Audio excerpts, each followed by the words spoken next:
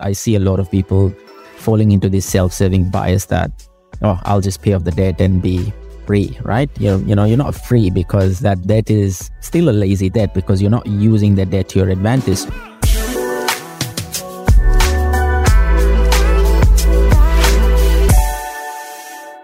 Hello and welcome to Help Me Buy Property podcast. I am your host, Cheryl Leong, with my amazing co-host, Mox and Reza. Hey, Mox, how you doing? Hello, how are you today? How does it feel to be in the hot seat, Cheryl, today? I know, that is my first intro, and we're going to be talking about a really cool topic which comes up all the time, right? Is the question as to, should I buy property to live in to begin my property journey, or should I rent? Right, and we're going to be covering some key topics and questions that come up. A few of them being the pros and cons of buying to live in, or rent vesting is another term. What are some of the rules for buying a property to live in, which is also known as your principal place of residence? When you're rent vesting, like, when you're moving from rent vesting to getting your PPOR, and when should you buy your PPOR first before you invest in property? So, there are a few considerations here. As we always say, none of this is financial advice. We get advice from your accountants, your financial advisors for your personal situations. However, we're going to be sharing some of our own stories, aren't we, Moss? Yes. And, what you've done, what I've done, the pitfalls, and also hopefully some of the wins around it as well. So we're ready to rock and roll. Yeah, let's do this. Let's kick off with the pros and cons. I think, let's get that list out to see what the pros are. If I take a step back, Cheryl, are you biased, rent vesting versus principal place of residence? You know what? When I started out, I was quite adamant that I wanted to rent vest. However, I guess when it's not so clear cut, I feel, particularly if you're the only one that's making the decision by yourself, then I think that's easier. You can go, what is my personal situation? I'm going to rent vest and so on. If you have a partner, however, it might be a little bit trickier, because you may have a partner who is really set on having their own place. Yes. Really wants that sense of ownership. And you know what? It's like, to a certain extent, you can still make it work. I personally feel like, looking back at my journey, like I wouldn't have done it differently. But I think as someone who, if I'm sharing, my experience, and someone says to me, should I buy my own property or rent vest to begin with? I'm more inclined to say, unless you've got a real need for ownership at this point, right, like rent where you want to live, and buy where it makes sense. Buy where exactly, where it makes sense, and then, invest as much as you can. But we're going to talk about both. Yes. I'm not going to skew the conversation. But how about you? I don't want it, like I said, I don't want it to be a killjoy. And what do they call it when you spoil the movie? Spoiler alert. Spoiler alert. That's right. Yes. Look, I am definitely biased. I think I'm the wrong person to be talking about this, but I'll try to keep my views as unbiased as possible going into this podcast. But, in my thinking, I'm always a logical thinker. And so I wasn't married when I bought my first property. And so I followed the KISS principle, keep it simple, stupid, or simply stupid, right? So I think one of the key... I thought you were telling us how you got your wife, before we got married. Just kiss everyone. Well, that's another way to look at it. It's a different KISS principle. But I think it's interesting. I saw my friends, buying properties because it was a cultural norm to buy your own place to live in and, be the shine of the society. So, I was one of those, should I call ugly duckling, or the black sheep, in the cultural norms where, I decided to buy a property and to rent it out. And so I think there are certain things that I did right, but there are certain things that I did completely wrong, right? I started off in Melbourne, for example, and rents in Melbourne are dirt cheap. And, this is me going back almost, 20 years now. not 20 years, almost 15 years. And so starting You're off in only Melbourne. 28. What are you talking about? Well, yeah, I'm 36. So yeah, I bought my first property at 21. So almost 16 years, right? So yeah. Look, I mean, there were definitely better opportunities out there. And as I traveled more, I realized, where did I went wrong? But, starting off in Melbourne, that's where, I kicked off my thinking, better asset selection. I thought that, I could get in with a lower deposit, etc. All of that great stuff. Bad thing, starting off in Melbourne, interest rates at 8.9%, fixed at 8% because I thought that this was a smart idea to do it at that time. And so, yeah, completely killed my lifestyle, right? And so, again, knowing, and let's talk about the cons of the rent vesting first, is that, you don't have a place to call home. You could be stressful and overstretched, something that, I started off with my own portfolio, right? You could acquire a completely wrong property. I think that would have been terrible, and create a portfolio which is super, super unsustainable. I have one client right now who is being kicked out of their rental place. And so, being at the mercy of the landlord, I think that's another thing, right? So there's a lot of cons when it comes to rent vesting, but let's talk about the pros. What do you think would be the pros when it comes to rent vesting, Cheryl? Well, there's not as much of a big commitment in terms of the buy-in.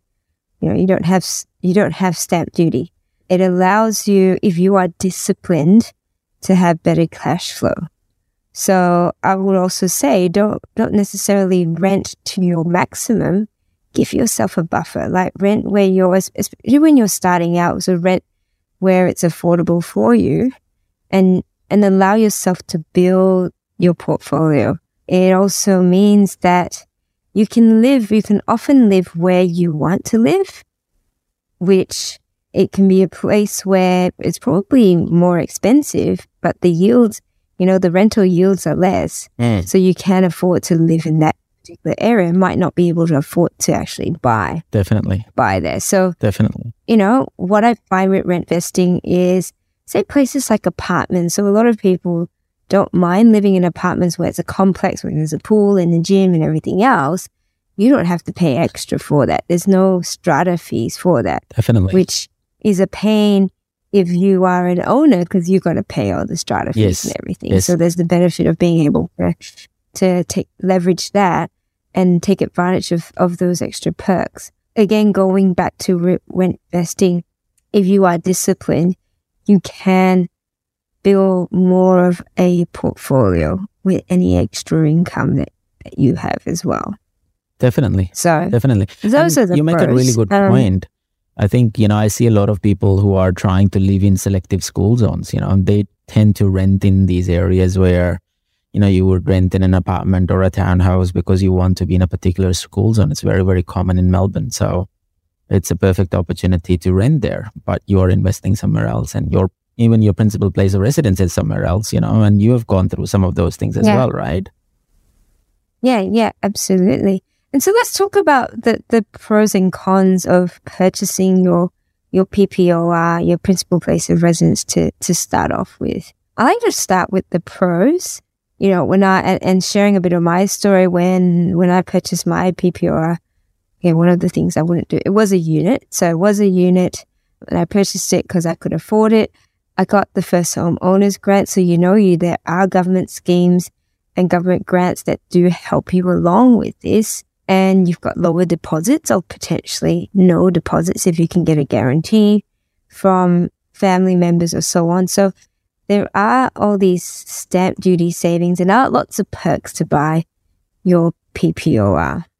And if you purchase in the right area, you do get to be able to take advantage of any equity increase. Definitely. As well. Definitely. That's what I think is probably one of the best things there. Is like you take advantage of all the savings at the front end. Yeah. And if you buy well, that you can then be able to leverage any equity at the back end. Yeah. However, going back to the fact that don't overextend yourself as well, because if you've got a whole lot of equity and you have no serviceability, then you're sort of a bit stuck again. Yes, definitely. From that aspect. And look, I think it becomes quite interesting for people who are making a lifestyle choice to, buy to live in. But the place where they are living is the place they cannot afford to buy. And so they overstretch themselves to basically go out there and buy in. And I think that's a typical problem that a lot of people face, that, if I give you an example for Melbourne, for example, of a particular client, they were pretty keen on living in Mackinnon School Zone. And so, the average price point there is 1.4, 1.5. And so if you start there, your journey, you're starting it with a bang, you're locking in all your serviceability, you're putting in all your savings into that place. And that's it. You can't do anything else outside of that thing, So it's a pure lifestyle choice. And so if it's not going to be your forever home, don't start with a bang. That's what I always say. If it's not your forever home, you don't need to start with a bang. Aim to buy a forever home and then go for a bank. 100%. There's no issues with that. Yeah. And I think this is where the disadvantages of buying with your PPOR to start off with. You're absolutely right. We get so drawn into this whole, it's my dream home and I love this and it's going to be where I'm going to grow up my family and the bank's going to let me borrow 90% and then they're going to let me borrow $1 million and I'm going to go all in and you're max to your eyebrows, right? Yeah. And any interest rate room. And this is where we get stuck in that rat race. Yes.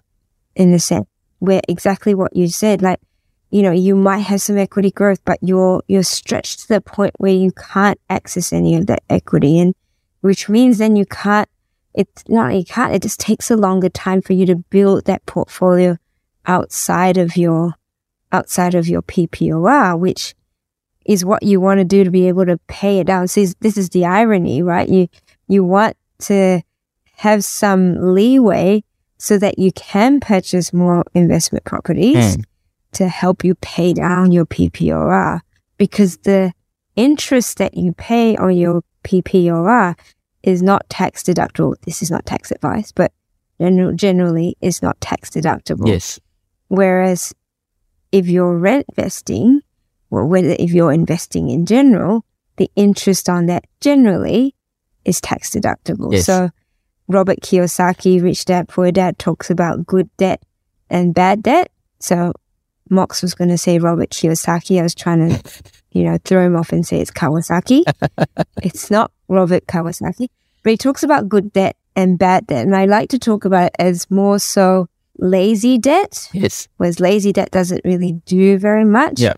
And then smart debt, which it is, you are making smarter choices with your debt, which is, tax deductible and you can, do all sorts of things there. Definitely. So I think that's the cons there, when particularly it's more so when you're not clear with the strategy of how you can leverage your serviceability and your equity to build your portfolio and you're stuck.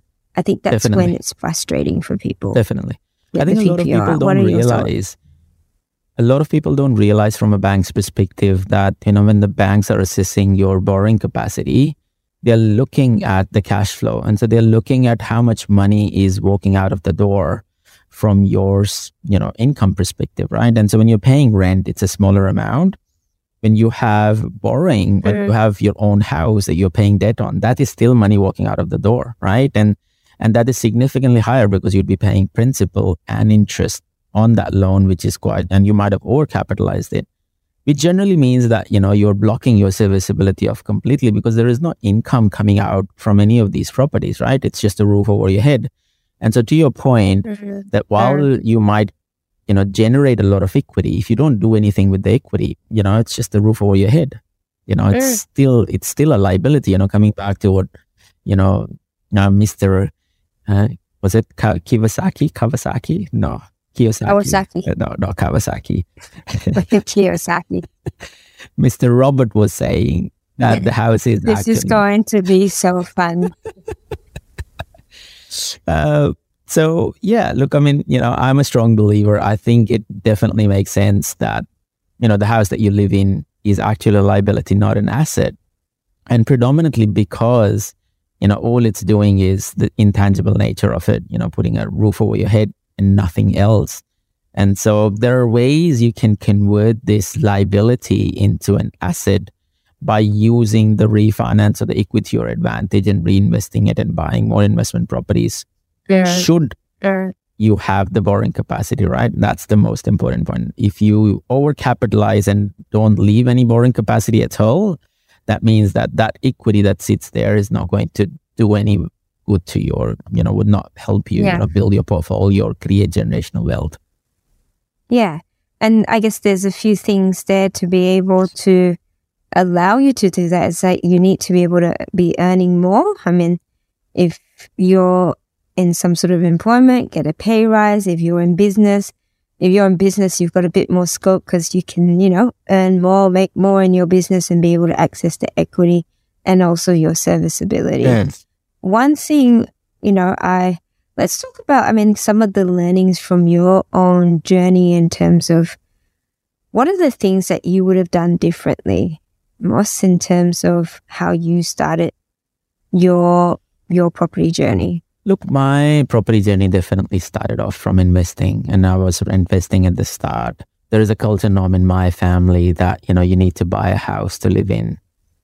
And so I lived pretty much all across, various different parts of Australia. I was in Melbourne first and then moved to Sydney, lived in Adelaide, lived in Brisbane, came back to Sydney, then moved back to Melbourne. And, that was that last round when I actually ended up buying a property. And it's a funny story. I did all of these rounds around, looking at various different properties, building my portfolio. But my wife was always sort of, of that opinion that, this guy makes me move all the time, right? And so my trigger point for me was, having the first kid, right? That was the trigger point. And so as soon as the first kid happened, I moved back to Melbourne and the kid was still 1.5, 2 years old. And my wife is like, I'm not going to move. This is it, and so one last move, right? And so I was like, okay, that's interesting. But I was still like, we're renting. The owner is a great friend of mine. He's given us 2 years lease. Why do we need to move, right? Because I would always go for longer lease terms so that, I'm not in that mercy of the landlord to kick me out. When I came back to Melbourne, I think 6 to 8 months in Melbourne, this is going back 2016. 15, I think. No, 2017 actually, when I bought my property to live in. I was walking down this, I was passing through that particular road and I saw this property. No one was there. It was an open house with one of those, rain white flag, out there, smartly dressed agent. And I walked inside the property and I literally walked out and I was like, wow, this is like, it was terrible property. It smelled. It was just awful looking. And I was like, okay, interesting. And so I asked him one of those brochures and I checked out his brochure and I looked at the floor plan. And so the developer in me, that's what it does, right? It looks at the floor plans. And I fall in love with the floor plan. I was like, wow, this is an awesome floor plan. And so I was thinking, okay, if I can buy this house at, around, $500,000 mark, I can flip this at 680, 720, make a quick buck and exit, right? No idea of thinking or living there, right? And so I make an offer, a random offer to the agent. The agent laughs me off and says, see you later, because I started off at 480 and he was laughing. And this is 2017. The market was still doing relatively well. It wasn't off the cliff at this stage, but he had no interest because the property was in stage. It was terrible looking property, all of that. 2 days later, he calls me, he says, look, there was a property that sold literally, on the same street for around, I think 575, 580 or something like that. And he said, can you make a better offer? And I said, okay, I'll make you walk away offer of 510. And he called me like literally 2 hours later. He said, it's accepted, right? And so now I haven't told anyone, right? Usually I'll tell my family that I'm buying a property. This is one of those, spur of a moment, and that, okay, this guy is buying a property. And so I took my wife for a drive. I still remember my father-in-law was here. I took them for a drive, stopped outside a real estate office, went in there, signed the contract, came out, and she's like, what were you doing there? And I was like, oh, I bought a house. And she's like, what? Why didn't you tell me? I was like, oh, I'll come around. I'll take you to show it to you. And so I took both of them to, show the house. And they just like any square they could think of, they would just, it was going off, right?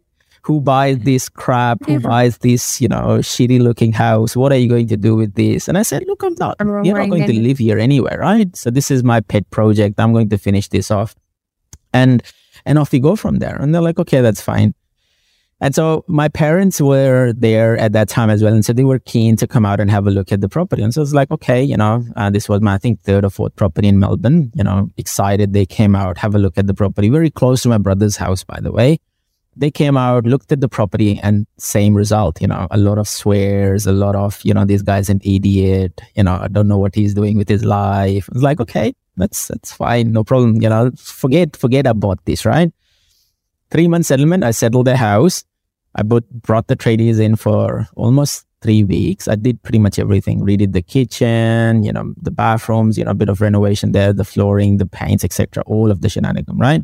Got the house valued at $720 and I was ready to flip. And I was like, okay, how about I show the after to the wife and the parents, right?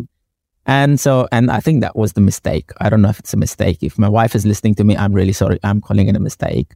But in hindsight, it's a good decision. So I brought them into the house thinking that, okay, I'm going to sell this. And so she comes in, she's like, oh my God, this is amazing. This is like brand new kitchen, brand new house, brand new house smell, awesome backyard, awesome front yard. She's like, I'm going to live here. This is it. This was my last move and I'm going to move here. I'm going to live here. I was like, okay. And so, wow. And that's what we did. We ended up living, we still live there. 2017 is when I bought that place. 2023 we are in right now, 5 years in the track.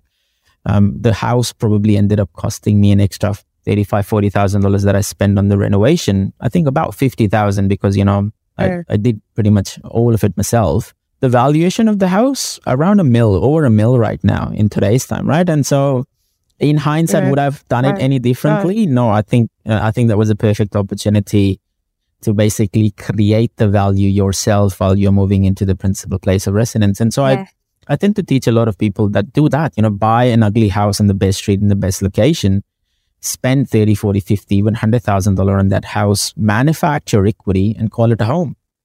Yeah, absolutely. And I like how, you obviously being a little bit sort of more creative and advanced in that aspect, could see how you could add value to the property.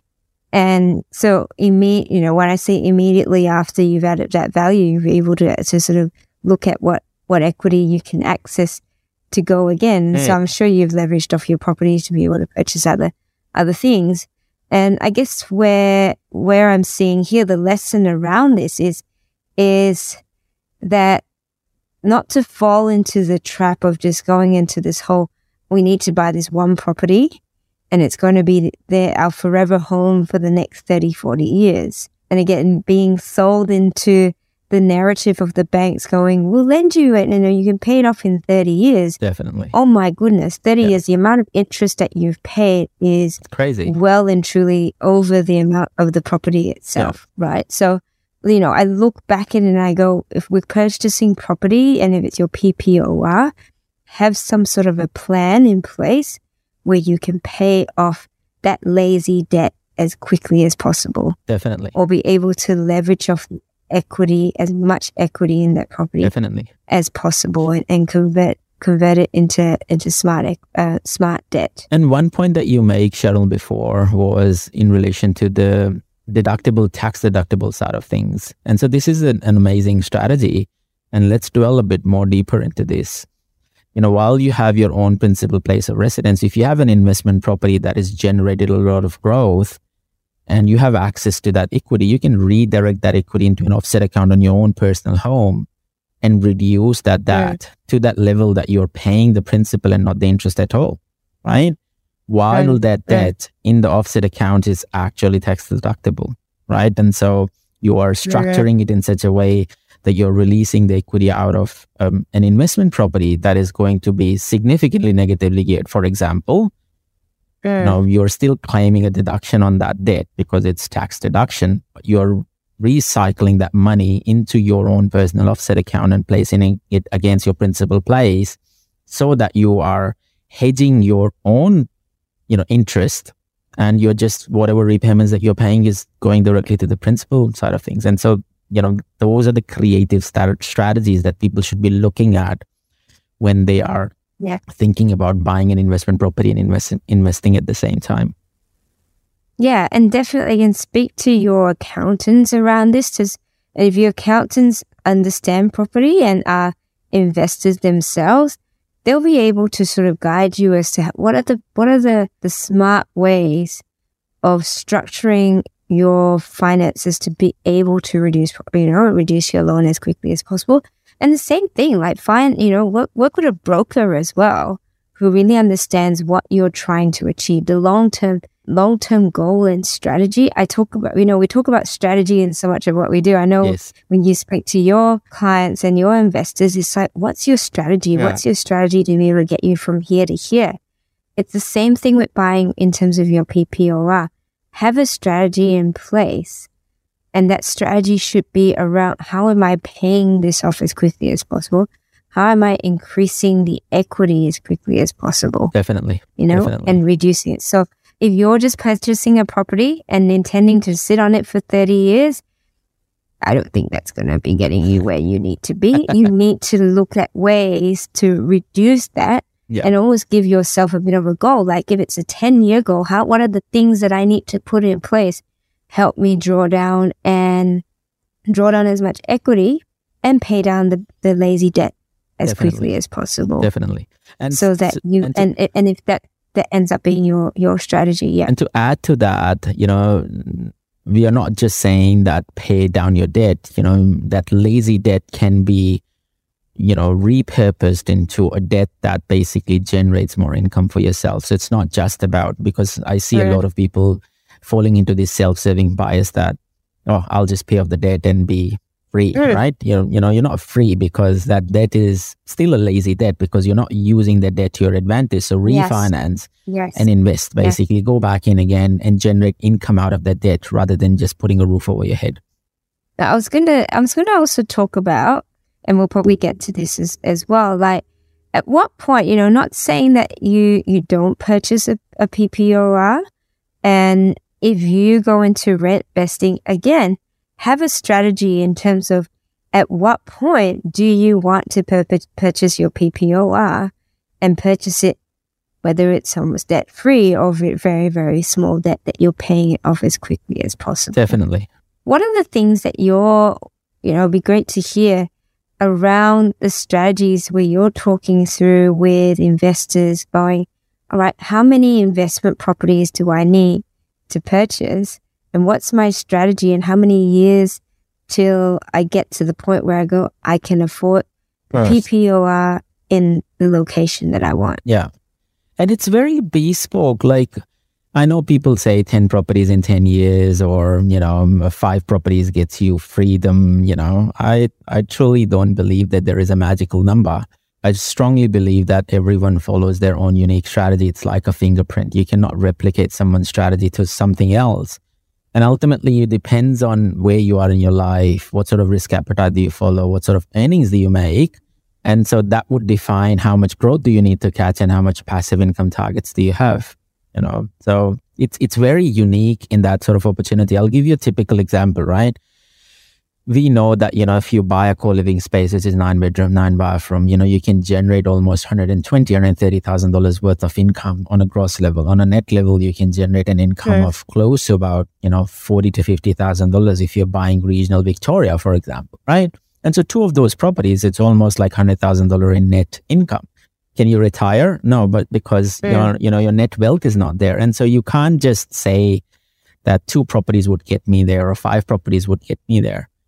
It's just a matter of how do you scale your portfolio in a sustainable manner that you're catching growth, you're catching cash flow, and you're giving your property portfolio an opportunity to have multiple exit strategies should something happen to your life, to macro environment, etc., so that you can descale and quickly deleverage and still protect your passive income in the net wealth. That's the key goal, and so it's different for everyone.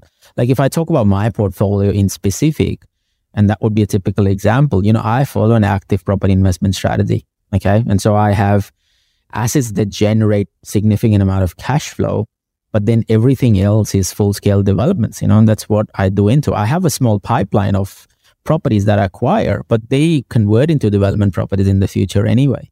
And so, not everyone can follow my strategy, not everyone can replicate my strategy on day dot, but they can replicate in 5, 6, 7 years time. And so it's not a get rich quick scheme. Anyone who says 10 properties in 3 years, 30 properties in 5 years, it sounds very gimmicky to me. And I always say, take a step back, try to understand what your target is, what you're trying to achieve, and work backwards from there, Yeah, absolutely. And it's important to also understand your numbers around it. Yes. I realized early on was like, I want to be financially free. And a lot of us are aiming towards that, but do we actually know what our financial freedom number is? Definitely. Have we actually sat down? Like, we need to actually sit down and go, well, if I didn't have my PPOR mortgage and this is the amount that my daily expenses, how much is the minimum that you actually need to live your day-to-day life? Definitely. And then work out then what are the bonus things like holidays and everything else. And you might, you come up with a number that you go, oh, okay, well, it's, for example, 150,000 or 200,000, whatever that might be, right? It could be 500,000. That's okay. But you need to have a number just like anything else for a goal, and then come up with some sort of a strategy. That allows you to get to that point. Like you said, whether it's rooming houses or other investments or developments. And that's possible. I see clients coming to me and I say that the number is important, but also the time frame that you're giving yourself. I have a client who came to me, he was 36. He said, I want to retire by the age of 40. He has 2 properties and he said, I want to retire on $300,000 worth of passive income. And I said, is that realistic? And look, I can get you there, but your risk appetite needs to be here. It can't be low level risk appetite, for you to achieve $300,000 worth of passive income in 4 years. Yes, I can set up a strategy and you'll get there. But, you would be taking significant amount of risk. So does that align to your risk appetite, right? And so that's the key question. Yes. A lot of people, when you talk about rent vesting versus buying a property to live in, think about, that it's an event that's going to happen in the future, right? Or it's going to happen X, Y, and Z, based on the strategy. I always think about these that, you don't need to do anything with a big bang. The idea with property investing is to enter as quick as possible and let the compounding play its part, right? Forget the data, forget anything, right? Forget all the property prophets, property gurus, forget this podcast, forget anyone, right? You think in the simplest manner, if you think about the long-term goal, any property that you pick in the Australian market right now is going to double in price at least 15 years down the track, an average decent property. 15 years down the track, it would double in price. And so you need to give every property 15 years, right? Yes, we do that in 7 years, 6 years, 5 years, because you identify hotspots or growth areas. Great. But if you don't want to use the help and if you want to do it successfully yourself, then ultimately you want to give every property 12 to 15 years. And so the more you acquire, the quicker you acquire and give that compounding leeway, you would get there in 15 years time. And so that's why, 20 to 30 is a perfect opportunity, because by the time you hit 50 and you had 4 properties or 5 properties, you're almost doubling, the equity or the market cap that you would have on those properties, right? So, that's the logical thinking. Yeah. And it is a long-term game, and it does help if the earlier that you start, but it's also good to understand. Again, we talk about the strategy, like what you're heading towards as well, what you're heading towards. And often, like I said, if you're purchasing something like which has multiple incomes, or, whether it's rooming or dual occupancy or something which allows you to do some level of development, there are always creative ways to leverage that as well. So definitely. Yeah, I think that covers quite a bit in terms of, how you can add value to your properties. Yeah. What are some of the rules for buying? Like, say if you are someone who's going to want to buy their principal place of residence. Yeah, like I said before, my first property I did buy was my PPOR, but because I leveraged my first homeowner's grant and everything else, but it was an apartment. And I look back at it and I go, I should have bought an apartment. what are some of the things to consider? And yeah, look, you're right in saying I think property choice is very, very important together with the suburb selection, right? So, the first one that, takes, the first prize is, the worst street in the best suburb. The suburb selection is the key when it comes to, buying your principal place of residence, right? And so, if you're making a lifestyle choice, even then, there are good pockets and bad pockets of that particular suburb. Yes, that suburb might be a mature suburb, for example. You're buying in Point Piper, for example, right? So, buy the worst house on the best street of the suburb. Or should I, not even the worst house, an average looking house, right? That you can add value to. You can see that the floor plan is flowing really, really nicely. And you can discount the price on the paint and the locks. And, don't be emotionally driven by, oh, it doesn't have a dishwasher, or, oh, the roof has a bit of stain, or, oh, the kitchen is a bit too dated, because ultimately, cosmetically, you can change a lot of these stuff, as you go along. But the land is something that you can't replace. Yeah. And look, so the location, obviously, and then if you can see where there are other properties on that street where they've sold for significantly more than what your property is worth, then they've already started to set a bit of a precedence of what's possible. Definitely. So in that case, that's an interesting point. Worst house, best street. Would you, and I'm not saying that it's advice, would you stretch yourself to purchase that property knowing that it has potential? It has potential. Well, you know what I mean? It depends, right? If I have the money to renovate it and I can make it the forever home, then yeah, why not? If I have the cash flow to manage it as well. I always think it in a very simplistic term again. How much is the rent that I'm paying and what is the damage that is going to happen when I move into this house? And can I keep it relatively similar? If I can't keep it relatively similar, then that means that the price point is not right, or I'm not ready to acquire a principal place of residence yet. Now, of course, when you move from a rental property to a principal place of residence, you always pay principal. And so you go a bit higher, right? Because, that's naturally how the banks work. But if you have been rent vesting, you can redirect some of that money to keep that interest payment down and pay principal faster.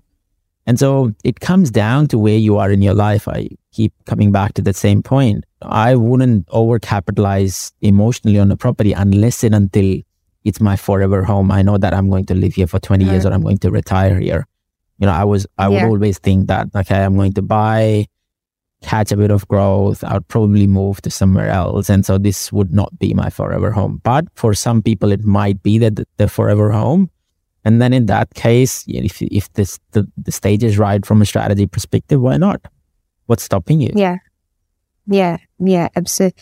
Again, having a plan in place as to what you're going to do and knowing what you're going to be able to do to leverage any of that extra equity or serviceability. Also, let's talk about in terms of the rules of buying your PPOR. We talked about buying in the best street, worst or average house. Yes. We talked about, what are the things you can do to be able to sort of either renovate it, to be able to access some equity there. What about exit strategies? What are the things to consider there? Because we all have this best intentions to live in a property for a long time if it's your PPOR. Yeah. However, circumstances change and so on and so forth, and we might have to then rent it out or so on. Yes. Well, what are some of the considerations you reckon that need to be taken into account?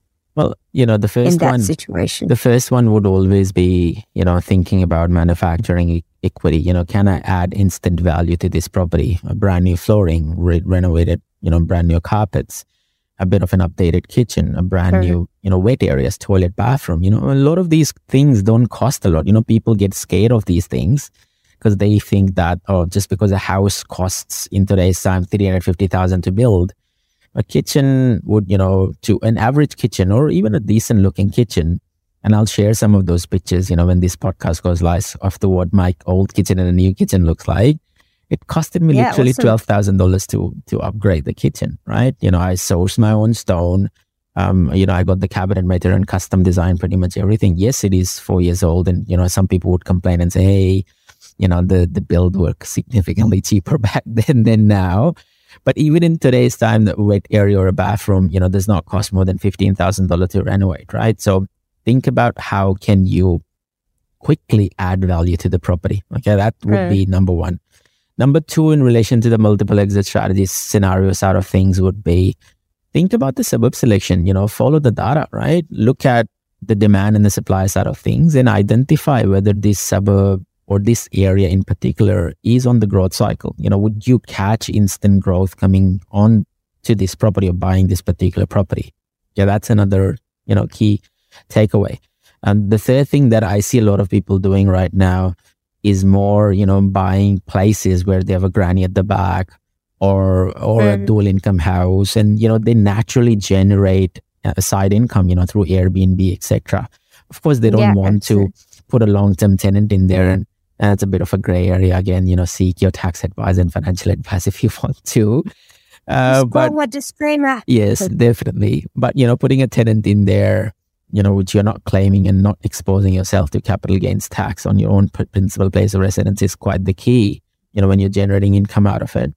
But people use that, as a side business, a side income, using those granny flats, etc. And so there are various ways you can, have, thinking about, what I need to do with this.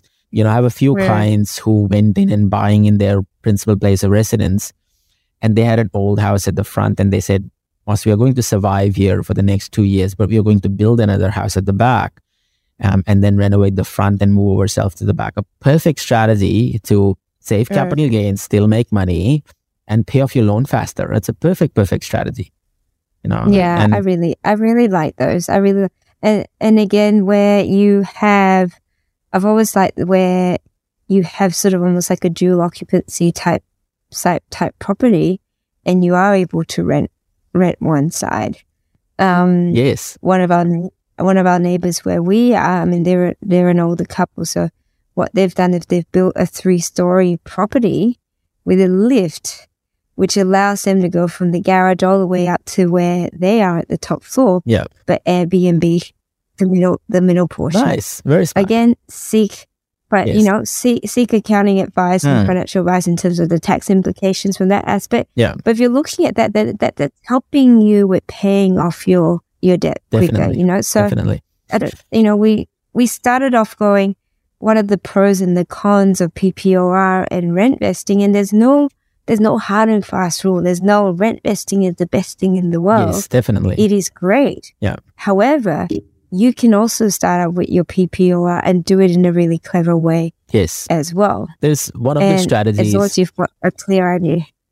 One of the strategies that I've seen a client recently do, and I really, really, really, really like it. And I've seen a lot of people now doing it, since that has happened, and this was 6 months ago. A client bought a place, which I personally don't prefer, right? I don't like house and land packages. And so I'm not a big fan of, people buying house and land packages, right? And a lot of people who are, student investors would potentially stay away from it. But this is an interesting strategy. So he bought a 6x6 rooming house, or he built a custom design 6x6 rooming house. But he did it in such a way that house can be, livable and be converted into almost living space for him to basically live there in the future. Okay, and this is a premium property in Melbourne that he basically did that. And he said, the only reason I'm doing this is because I can see myself living in that suburb, but I can't afford to live there right now. But what I'll do is I'll buy this, I'll get this paid off to like say 50% or 40% or 30% debt, and then I'll convert using the same equity, and I'll move in there. What a smart way to think about it, right? It's an amazing strategy. Yeah. And this is the thing. It's like knowing where you want to be in the next 5-10 years and coming up with a creative solution to make it happen. Definitely. I really like that it's like him having this awareness of going, I can still do what I need to do in the meantime, which will allow me to get to my goal, which is purchasing that property in this suburb. So that's awesome. Yeah. Yeah, that's clever. Yeah. And so the final question, and this is like the epitome of all the questions when it comes to rent vesting versus buying your forever home or principal place to live in, is that if you have an opportunity to buy both, which one would you buy first? Oh, this is where can you buy both? Well, yes. You just said if I had the opportunity to buy both, which should I buy first? Yes. I mean, he has an opportunity to buy both, but one property has to come in first. He can't get both properties at the same time, potentially. Like, you can potentially get both properties at the same time, but is there a preference as to, okay, you should buy rental property first versus principal place of residence? I'd say the rental property first, and then you get income, which also helps towards your serviceability. Yes. And if you've got the ability to, then purchase the PPOR. Definitely. But ensure that you're not putting too much of your equity too much of your capital into your investment property, so that you can reduce the PPOR debt as quickly as possible. Definitely. That would be what that's what I do. Yeah. But again, that doesn't necessarily mean it applies, but I'm thinking it from a way of serviceability and access to equity. Yeah, definitely. Look, I mean, if I had the money to buy both, I would definitely do the same. I'll go and buy an investment property first, and I would try to create value out of that investment property and push that valuation up a bit, and then extract the equity from that property and then buy a principal place of residence, because, I don't want to use my own equity to buy the principal place of residence. And so if I can do that through an investment property, that would be perfect. Would my younger self would have done this? I probably don't think that because the younger self didn't had you and me, talking and listening to a podcast. But I think that's a smarter way to do it. The banks would still love you because you have an income generating asset. You're not blocking your serviceability, and so they'll still give you more money for your principal place of residence. Yeah, because and what's something that you brought up before, once you get your PPOR, it does impact your serviceability as to how much you can borrow. So, and that's why the investment properties, the lenders look at it and go, well, you're likely to be getting income, so that's why it looks more favorably at your serviceability. Speak to your mortgage broker who really understands the investment space so that you can be really clever with how you structure your loans. So structuring again. Yes. Structuring and strategy. Those are the two S words that you want to be aware of. Yes. So that you can get to where you want to be. Even better if you sit down with your mortgage broker and say, this is my plan. How can we make it happen? Right? You're a mortgage broker and your accountant and any financial, property consultant or whichever that can help you structure things so that you can get to where you need to be. I think that's a perfect note to close off the podcast. Amazing. That was fun. This was great fun. Thank you for listening to all the listeners. Hopefully you enjoyed. Wow, I'm shy of words. For those of you who are listening, I was going to say, for those of you who are listening, I'd love to hear your comments and share your experience in terms of what you've done previously or what you're doing at the moment. What's working for you? Did you decide to buy your PPOR or you decide to rent best? Love to hear from the audience as to what your thoughts are. And if anything has changed, after listening to the both of us, have a little bit of a chin wag around PPORs and rent vesting. So hope you found this entertaining and valuable. We will see you in our next episode. Thank you very much. The Help Me Buy Property podcast. Thank you very much, guys. Thanks, Moss. See you later. Thank you, Cheryl. Take care. Bye. Keep smiling. Stay safe. Adios. Ciao.